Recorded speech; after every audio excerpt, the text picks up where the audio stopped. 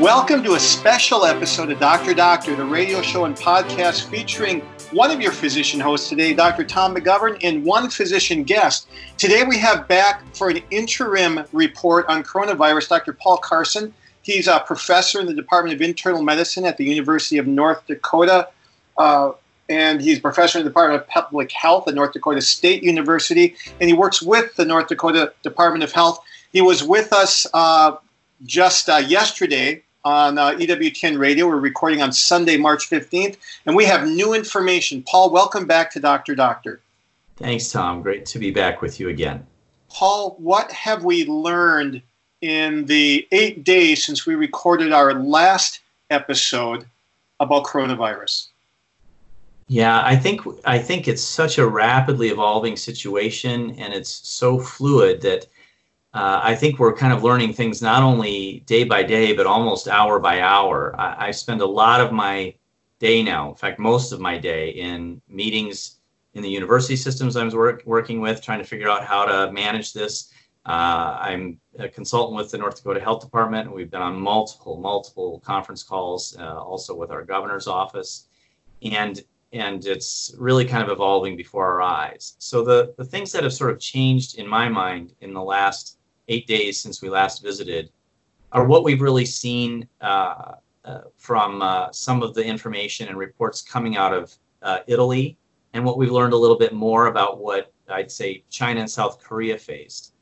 And what we learned from them are these really kind of harrowing stories of how fast the outbreak developed. And so I still hold to a lot of the numbers that we talked about 8 days ago about what I think we can expect overall with total attack rates and with the mortality of this. But the chilling thing for me is that the surge of this has been so rapid in several of these hotspots that it's overwhelmed the healthcare systems there. And so let's review for our listeners. First of all, what do you think the attack rate is going to be, and what does the term attack rate mean? Sure. So attack rate means what percent of the population that's exposed will ultimately contract the disease. And we don't know what that'll be. And I've been on a number of TV and radio shows where they're quoting a number of other experts who are saying anywhere from, a typical flu, like 10 to 20%, to several experts postulating that it could be as high as 70% of the population. Some differences between this and the flu is that we don't think, many of us have any resistance to this. It's a new disease in the population, so most of us are probably susceptible.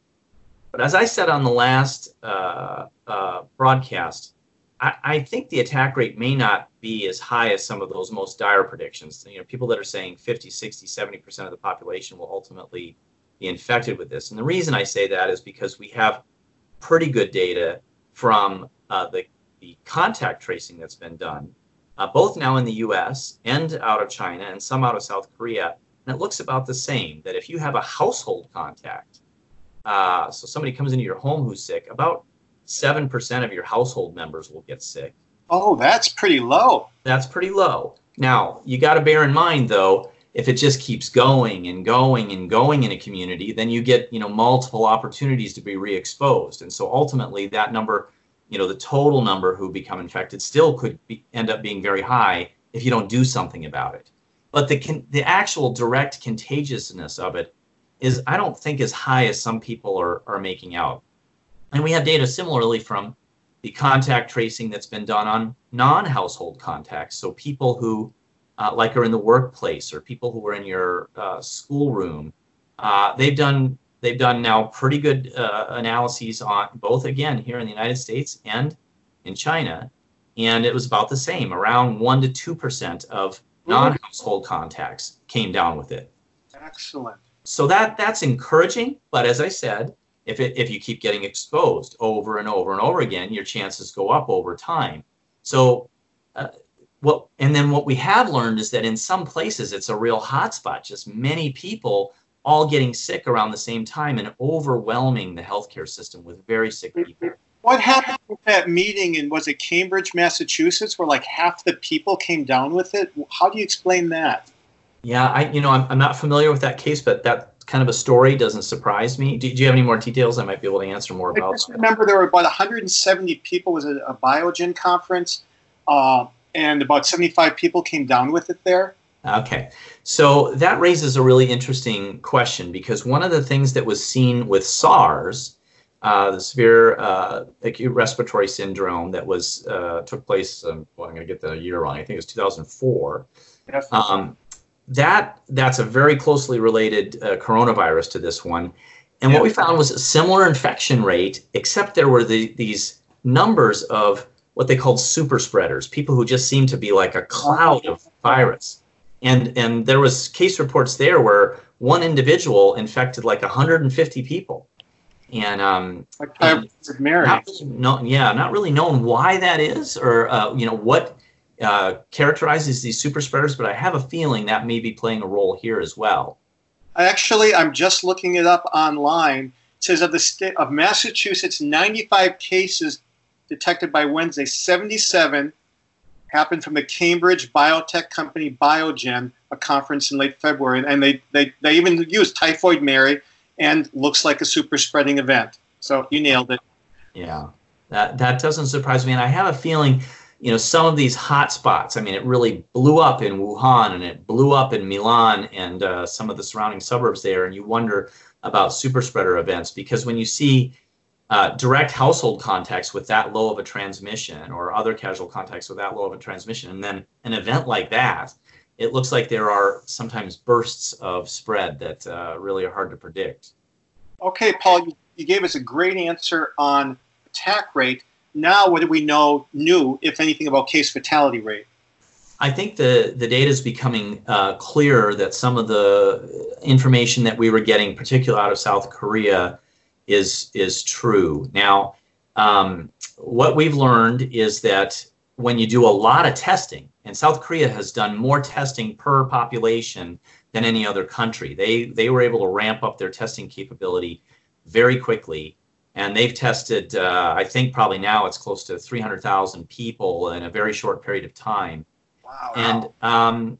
And the good news there is that the overall infection rate is very low, and I can't remember the number off the top of my head, but it's pretty small. But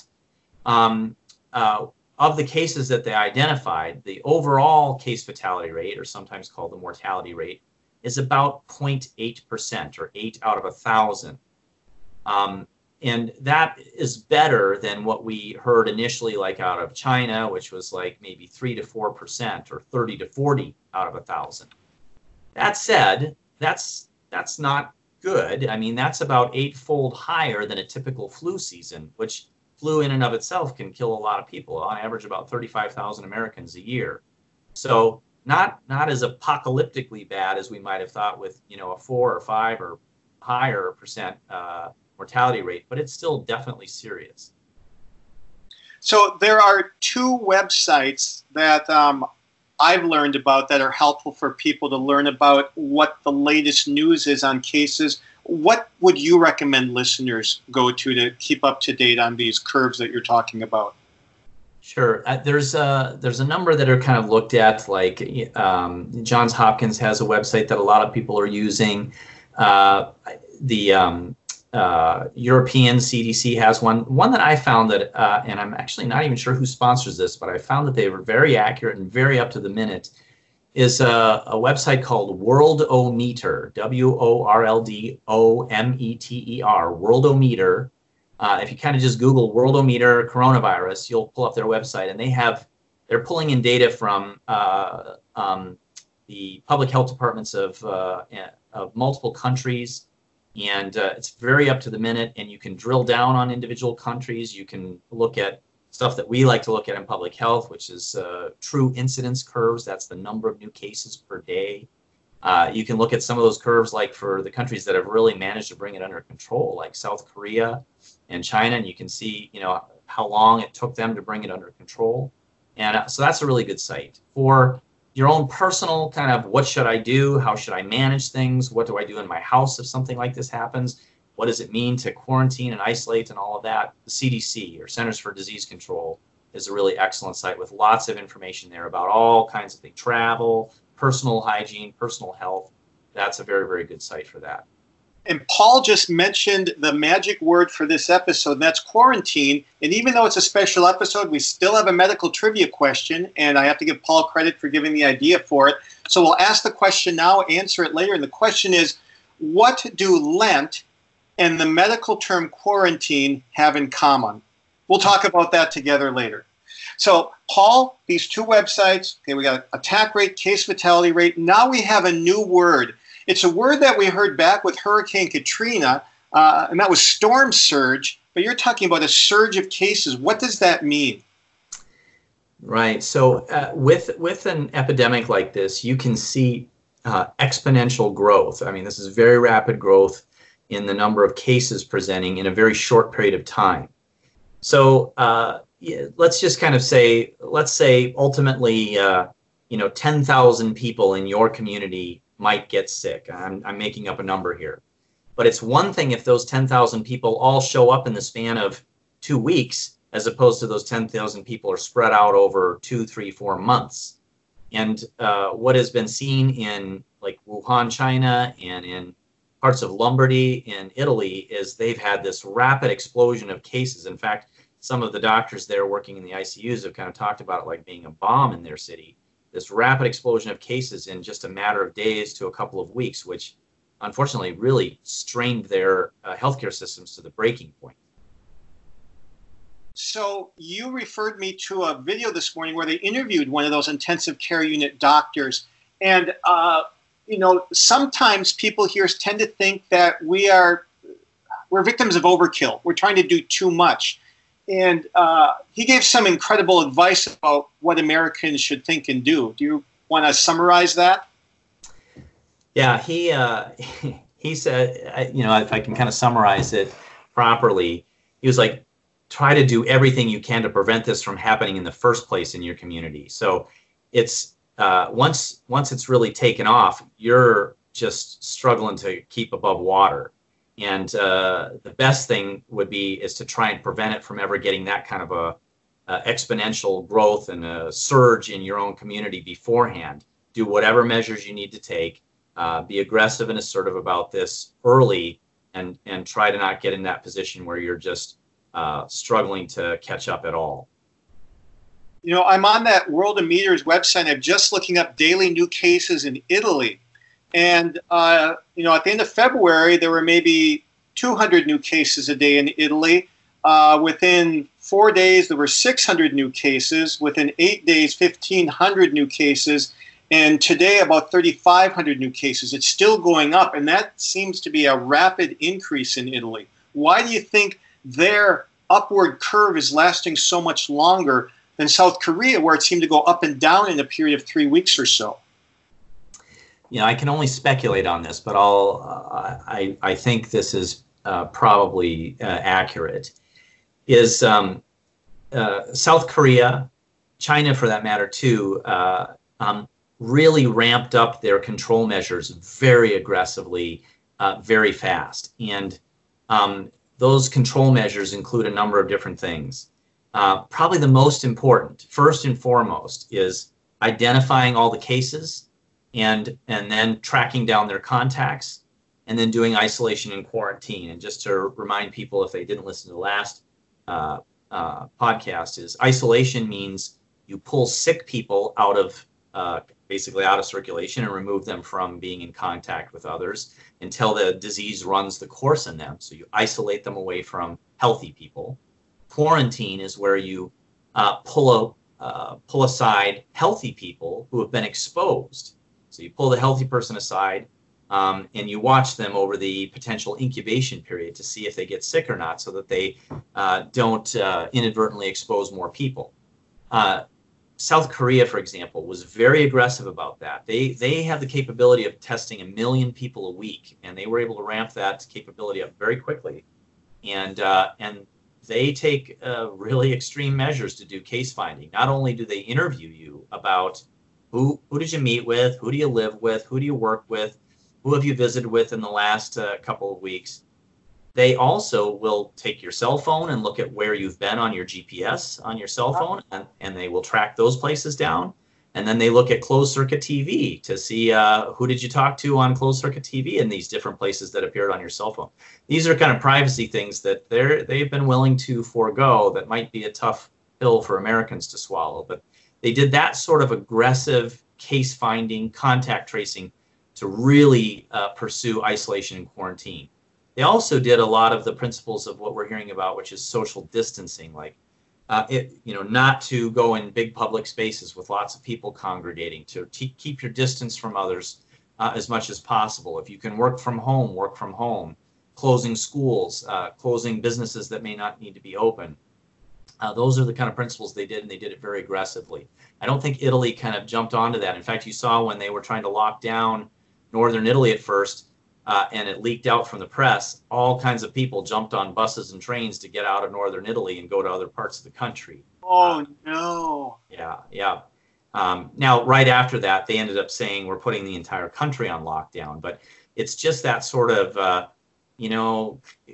kind of thing. And I don't want to cast aspersions on Italians. I think a lot of people would sort of be in this mindset of, I got to take care of myself here. But I think that every man for himself thing can really hurt a country when we really have to pull together on this to protect one another from those of us that might be sick or incubating.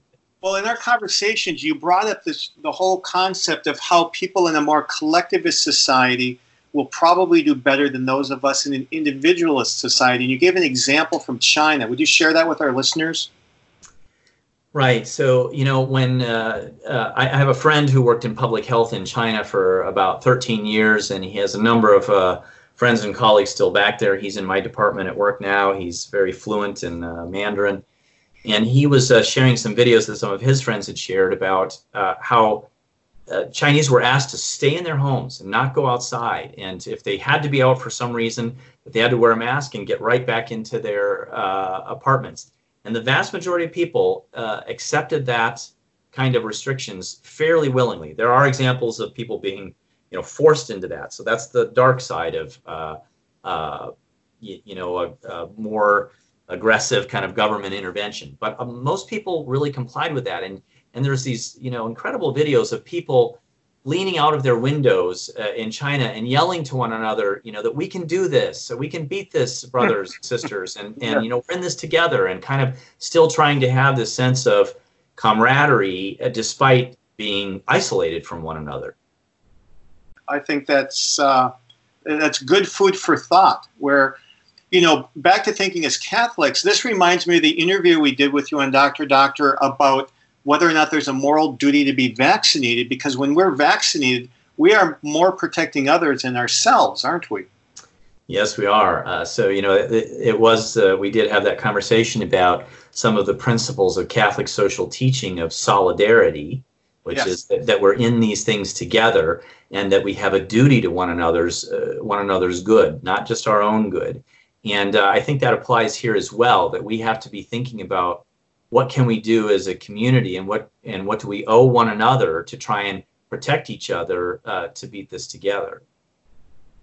Another country I want to ask you about, because it seems remarkable to me that it is so darn close to China and yet has the lowest attack rate perhaps in the world, and that's Taiwan. What are they doing right?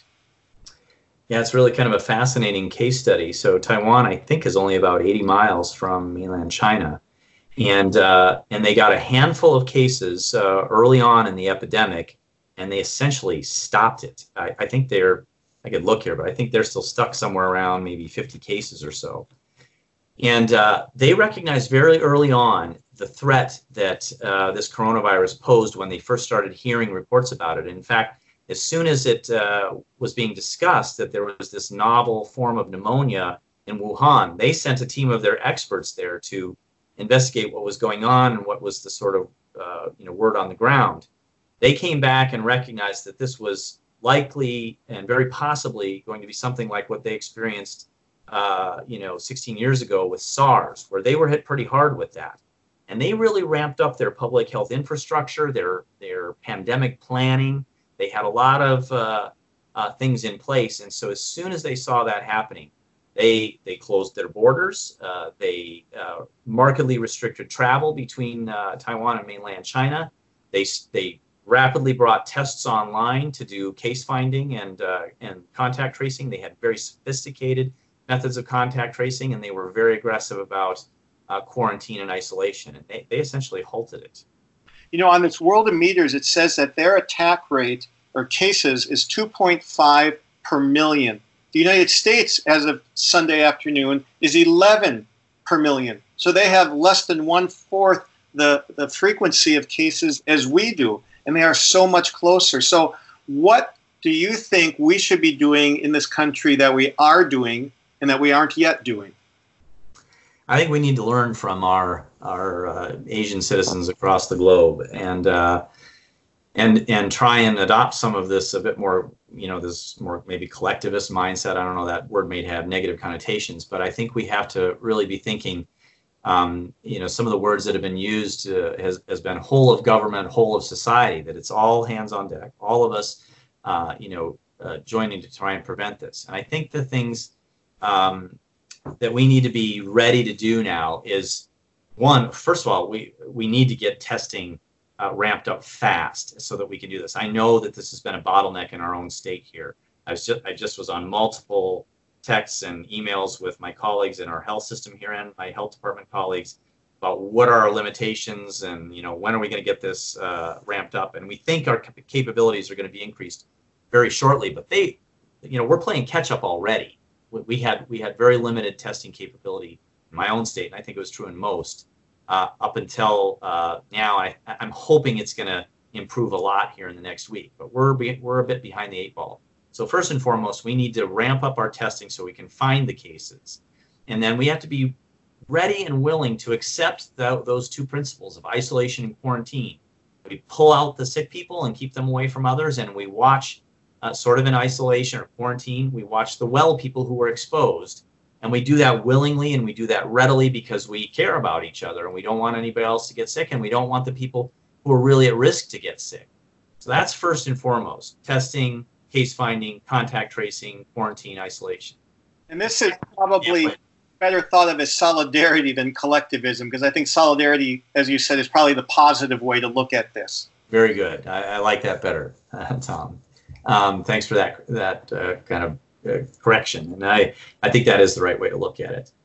Then the next kind of step in this that we're having a lot of very difficult discussions about right now amongst our public health department and our other government agencies and our other businesses and so on is how aggressive are we going to get on social distancing right now? So already we're talking about we've seen the cancellation of some of these big events like the NCAA, basketball playoffs and our hockey tournament up here, which is really big. And we just canceled our Class A basketball, high school basketball. There was a lot of people that were very upset about that. I absolutely think that was the right thing to do now. I think there's more cases that we're not finding yet that are out there. And when we start bringing people in huge groups like that, you get one of those potential super spreaders, and then you've got a lot. Then we're like Northern Italy. So I think it's the right thing to be doing that now. I think we need to think about our own personal social distancing. So I just this weekend had several friends asking about going out to dinner at a restaurant. I said, no, guys, I don't know that this is the right time to be doing that. I think we should be minimizing our congregating in places where lots of people get together. I think we should be thinking very hard about whether we go to meetings where we have many people kind of in the same space. And of course, then the next thing is talking about whether or not you close schools, which has lots of implications with it. It's a very difficult decision, but that's the sort of social distancing we're talking about. Well, Paul, I'm wondering, are there any schools left open in the United States right now? You might know more about that than me. Ours are still open, but we're debating that this weekend, and I think it's quite probable they're going to be closed by next week. South Dakota to our border has got their schools closed. Minnesota is closing for, I think, 8 days, they said, or whatever. I don't know what, I think they said 8 days. I don't know what that means. But they're closing for like a week, and they're going to reassess things. But I know Ohio closed their schools, New York, Washington. So it may be already upon us in most states. Yes, around here they announced it at the end of last week. So most of Indiana, Ohio, Michigan, Illinois, all the states around us have closed. And seems like it's going on. And when I go back to the Spanish flu pandemic of 1918 and 1919, it seemed like the median amount of time, kind of the average amount of time schools closed then was 4 weeks. How do we come up with a best time period for that? That's a good question. I don't know the answer to that, but as you and I were discussing a bit earlier, if you look at the incidence curves in places like South Korea, for example, they saw their rapid ramp up and surge, and they put all these control measures, and they brought it down over the span of about 4 weeks. I think this is something that we would want to assess on a daily to weekly basis, and when we see if our control measures are bringing it under control and we drop the number of new cases dramatically, then we can start easing back on some of those social distancing and restrictions. And hopefully that would be, weeks rather than months. But I kind of think that's the approach we should take. Now, most viral epidemics have had like a single curve up and then down. But the Spanish flu pandemic actually had 2 further up and down curves after the initial one. Is there any way to predict whether or not a virus is likely to do that or not? Tough to predict. And I think that is a possibility with this one. I think, if I remember right, with the Spanish flu, that first wave kind of came down with summer, if I recall. Correct. And then started to pick up again in the late fall. And, there's been a lot of questions about whether this virus will fade away in the summer. Truth of the matter is we don't know. I actually think there's reason to be hopeful that will be the case. One of the reasons being is that it's thought that part of the reason influenza comes down in the summer is because schools are out and kids aren't congregating, and kids are sort of the incubator for influenza epidemics. Sure. Now, against that is that kids don't seem to be playing a major role with this epidemic. And so, maybe the release of schools might not, be as big of an influencer as it is with influenza. We just don't know yet. We'll see. We'll have to see. There's also some environmental reasons why it's thought that influenza doesn't do as well in the summertime, and don't know yet if that's going to be the case with coronavirus. Although, when you look at the SARS outbreak back in 2004, it really started to end around the end of May and into the first part of June. And so, was that because control measures were working, or was it because summer came? Don't know. But I think there's reason to be cautiously optimistic. Summer will help.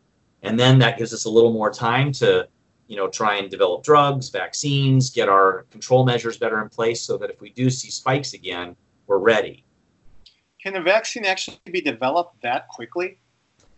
So it's kind of interesting. The technology has just gone so fast on this that you can turn around candidate vaccines, the actual raw materials of those. So, for example, there are DNA vaccines, there are recombinant protein vaccines, there are killed virus vaccines. You can turn those things around now pretty quickly. The problem with getting a vaccine out into distribution is that our government, I think rightfully, requires that it goes through a series of types of tests to prove that it's both safe and effective. That's what takes the time. And some people might say, well, why don't we rush it through when we got something like this? Well, there have been vaccines that have been rushed through in the past and actually made things worse. They can sometimes do things that are sort of weird in the way they interact with the immune system, and it can actually sometimes augment a disease. So we can't hurry that. We got to do the process right, and that takes often at least a year, and more often like 2 years. So I think at best people are thinking middle of next year for us to have a candidate vaccine that's gone through enough of the studies to be ready. It reminds me, I've watched every episode of Star Trek's first 6 series. I forget how many hundreds of episodes I watched, but there were a number where that within one episode they develop and implement a vaccine, and I'm thinking to myself, that's not going to happen. It would be nice, but it's not real. Yeah, it'd be good to be Star Trek right now, but we're not there. Paul, I know in talking, you said you've heard some comments made in the media that you thought were perhaps a little outlierish, outrageous, not in line with reason. What are some of the statements that you've heard that you would like to reassure people are not really reliable.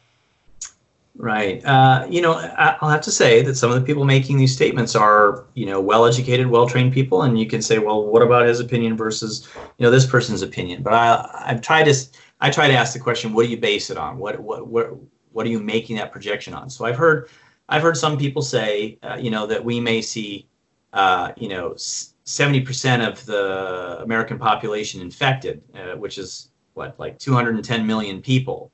And making claims of things like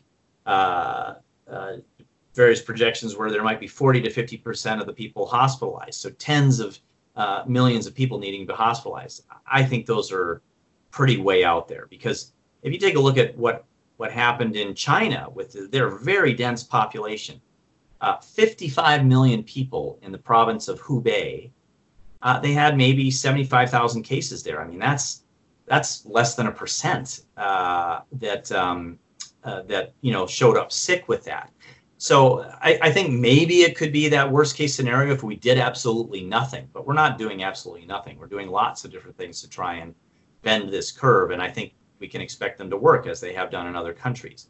And then, like I said, I base some of what I'm saying on what we know about the secondary attack rates in households and in close contacts, where it's relatively lower than what we see with influenza. So that gives me reason to be hopeful. And as I said, if you're just a moment ago, a 50% hospitalization rate, I heard one person say, nobody's seen that anywhere. No one. The hospitalization rate in all the countries that's happened has been somewhere around 15 to 20% have gotten sick enough to be in the hospital, and maybe about 5% needing to be in the ICU. I mean, I think that's worst case scenario. So we need to take this seriously. We need to do the measures that we're talking about. We need to step up as a people, locked in arms, not quite locked in arms, 6 feet away from each other, in solidarity with each other, but not panicking that, the bubonic plague has hit us and, a third of us are going to die. I just think that is not at all in the realm of possibility. Paul, how has your own life changed in the last 8 days since we taped the last episode? Well, I do nothing else but coronavirus all day long and much of the night.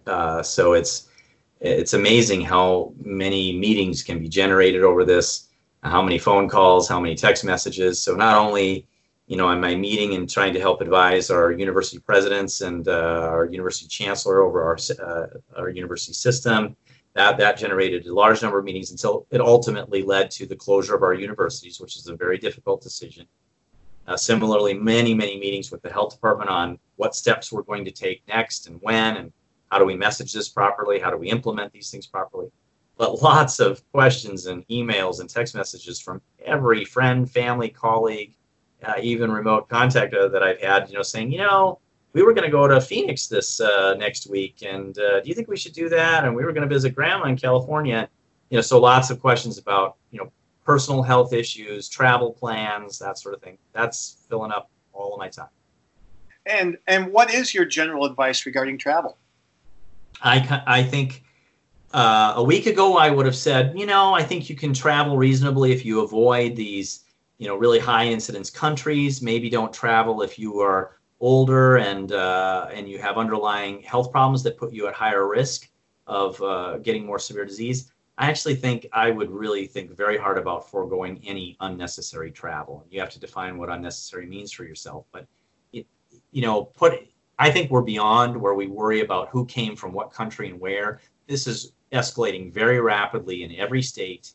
And I think we just have to think very hard about not doing things that congregate people in close spaces, like we see in airplanes and in airports and so on. Wow. One of the things that many governors are saying is to eliminate any event where there are 250 people together. What is magic about this 250 number? There's nothing magic about that number. And that was a point of discussion and contention on a couple of the phone calls I was on today with health department. I mean, it's you draw a line somewhere. So where do you draw the line? And basically risk will increase proportionally with the more numbers that you have in the room in close proximity to each other. So certainly the larger events are going to pose more risk, but any increase in number poses some risk. So if I'm putting a class at my university with 20 or 30 or 40 kids in a class, that is certainly a lot more than if there's two of us talking 6 feet apart. And so you draw a line somewhere, and we were having debate, should that be at 200, 250, 150? And depending on your level of risk tolerance, you draw the line smaller or larger. Paul, I keep getting emails from physicians who've listened to the last episode, and they say things are going to get much worse. Do you think they're right? I do, unfortunately. I do, and I think we're seeing it. I mean, even over the last 2 days of the weekend, my neighboring state of Minnesota, I think, went from 14 to 25 to, I think there are 35 cases over the 2 days, and they're quite sure that they're missing quite a few more that are in the community. I think they're right.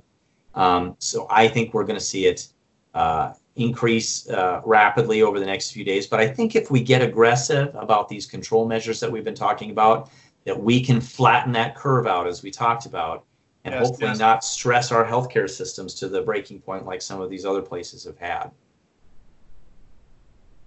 Paul, some dioceses are canceling masses, other are not. In our area, it seems like only the Catholics went to church today on Sunday.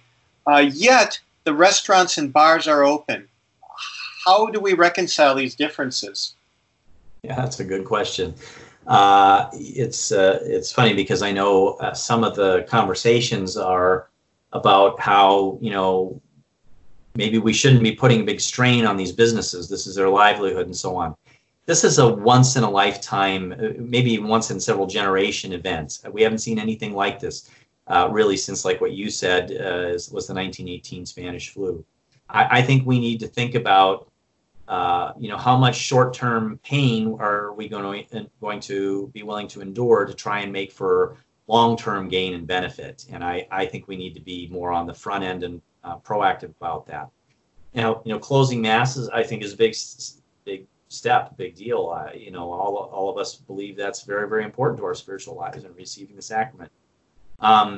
We haven't done that here, but I'm not sure, how and when we make that call. I see that a number of dioceses have done that, and I certainly respect them for, and I would honor that recommendation. I think we're probably going to see more and more of us getting closer to that decision. I think if you do go to Mass and your church is still having services in Mass, we should try and distance ourselves a bit from each other. We shouldn't be kind of sitting right on top of each other. The ideal here is to try and be about 6 feet apart from each other so that we're not ejecting, if we are kind of sneezing or coughing or something, that we're not, putting droplets onto each other. And certainly if you're sick, don't go out. Don't, be responsible. I was sort of hyper tuned in when I went to Mass today, and I was starting to notice all the people coughing in the church, around me. I think they were just sort of minor random coughs, but I was much more acutely aware of that. Well, that was like yesterday. I went to daily Mass in our little cathedral chapel, and I'm sitting with my twins, and somebody comes up and sits smack dab behind me in the pew, right behind me when there was more room. And I'm thinking, hasn't this guy heard of social isolation? Yeah, right. And it's so sad how we think about other people as threats instead of as people. Yeah, this is, I think, to me, one of the most challenging things to think about in this, because, we have, I think, not only, a natural explanation from, even people like Aristotle and even biologists that, we are by nature communal organisms. We thrive best in the sense of a relationship with one another and community. And there's lots and lots of evidence of that, even in the healthcare literature, that, close relationships and close bonds make us thrive much better. And that idea of solidarity with one another, that we are, and St. Paul's does talk about that we are the body of Christ. We're literally one body. And then to be saying, get apart from each other. Yeah, you're part of my body, but I want you over there. Yeah. And in fact, to even think about your brother or sister as a potential existential threat really runs counter to our idea of community and relationship in the body of Christ. Before we end, I want to bring up at least one of the many good things you've been forwarding this to me. And you sent me something that C.S. Lewis wrote. Tell our audience why you think this was important. I really enjoyed his quote. And I don't know if you have it pulled up. I don't have it in front of me, and you might want to quote it more directly. But C.S. Lewis was responding at the time, I don't remember what year it was, but to the recent discussions about the development of the atomic bomb. And he was hearing about and talking about with many of his friends and colleagues about the great anxieties that were pervading all conversation at the time about the existential threat that the atomic bomb posed to them. And he tried to put that in perspective, saying, first of all, we know that we have an existential threat that's for certain. We're all going to die. We're all going to face our death at some point or another. And we are no different now than, and he says, just substitute, the person writing this said, substitute coronavirus or anything else you want with what C.S. Lewis was talking about, the atomic bomb, that right. that we face this all on our own.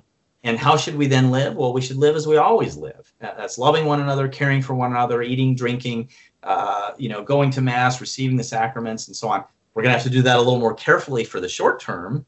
But life goes on, because the same similar threats have been throughout history with the plague. I mean, the plague killed a third of Europe. The Black Death killed a third of all of Europe, which is just mind-boggling. And he pointed out, if you were living, on the coast of what is now England, and Viking raiders came in, you never knew when somebody was going to raid your village and slit your throat. I mean, these sort of existential threats have always been with us, and we need to live trusting that God's there and he's in control, and ultimately our destinies with him.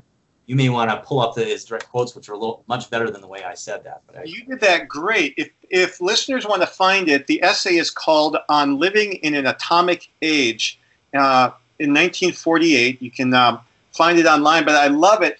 The last part of the quote, he says, if we're going to be destroyed by, here, the novel coronavirus, let that disease, when it comes, find us doing sensible and human things. Praying, working, teaching, reading, listening to music, bathing the children, playing tennis, chatting with friends, etc., not huddled together like frightened sheep and thinking about coronavirus.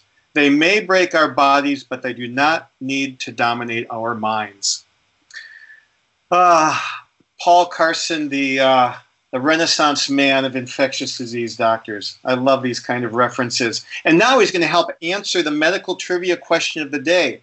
So, Paul, what do Lent and the public health term quarantine have in common? 40 days. 40 days. Yeah, tell our listeners where the term quarantine comes from. You might have to help me with the Italian. I don't know if you checked that out, but I believe it came from the term quaranta die, which is, and I'm probably saying that wrong, but... die in Latin, it's giorni in Italian, but the quaranta is a space of 40 days. And why 40? That was originally implemented when the Black Death or bubonic plague was spreading throughout Europe, and oftentimes they came on ships from people who were transporting goods, and merchant ships that were bringing people and goods into various ports, and they would make them dock in the port and not disembark for 40 days to assure that there was no one carrying the plague on that ship and bringing it on shore. Sadly, it was the rats. That's right. It didn't work. It didn't work, actually, because their buoy lines would be tied and the rats would go down the lines and actually even swim onto the shore, and it was the rats that were carrying it. You're exactly right. You dirty rat. And this was first enforced, actually, in that great seafaring state at the time of Venice in the 14th century. And a saint, so if you are under quarantine, there is a saint that you can confide in, and that's a fairly modern American saint, St. Elizabeth Ann Seton. because when she was married to William Seton and he was sick with tuberculosis, they made a trip to Italy where they thought the weather would be better. And unfortunately, their ship was quarantined for 30 days, and her husband died 8 days later in Italy. But it was after that quarantine which she came into the contact of the Catholic faith and converted because of that trip. So someone who understands quarantine. And before we end this special episode, Paul, what final thoughts would you like to leave with listeners? I would probably try and leave the thought that we can have some equanimity about this as Catholics and Christians. One of my favorite little books that I use in my time of adoration now is Father Jacques Philippe's Searching for and Maintaining Peace. And he just has these wonderful, I encourage anybody that likes to sit and do adoration or prayer, every little page of those is gold, that we can really be at peace about things because we know God is in control. No matter what happens to us, no matter what, he will bring good out of it and can bring good to each of us, no matter what our circumstances or sufferings. Paul, thank you so much for being available on short notice to help our listeners out. We're going to get together again in 4 days and do this again so that it will air on the EWTN Global Catholic Radio Network. God bless you, and we look forward to having you and our listeners back together. Thank you, Tom. God bless you as well. Stay healthy. Dr. Doctor is the official radio program of the Catholic Medical Association, whose members are dedicated to upholding the principles of the Catholic faith in the science and practice of medicine. The views expressed on Dr. Doctor do not necessarily represent those of your co-hosts or the Catholic Medical Association. Find our past episodes and keep up with the latest from Dr. Doctor by subscribing in your favorite podcast app and following us on Facebook. Get links to follow and subscribe or submit a question for our doctors by texting the word DOCTOR to the Holy Cross College text line at 260-436-9598 or visit redeemerradio.com/doctor.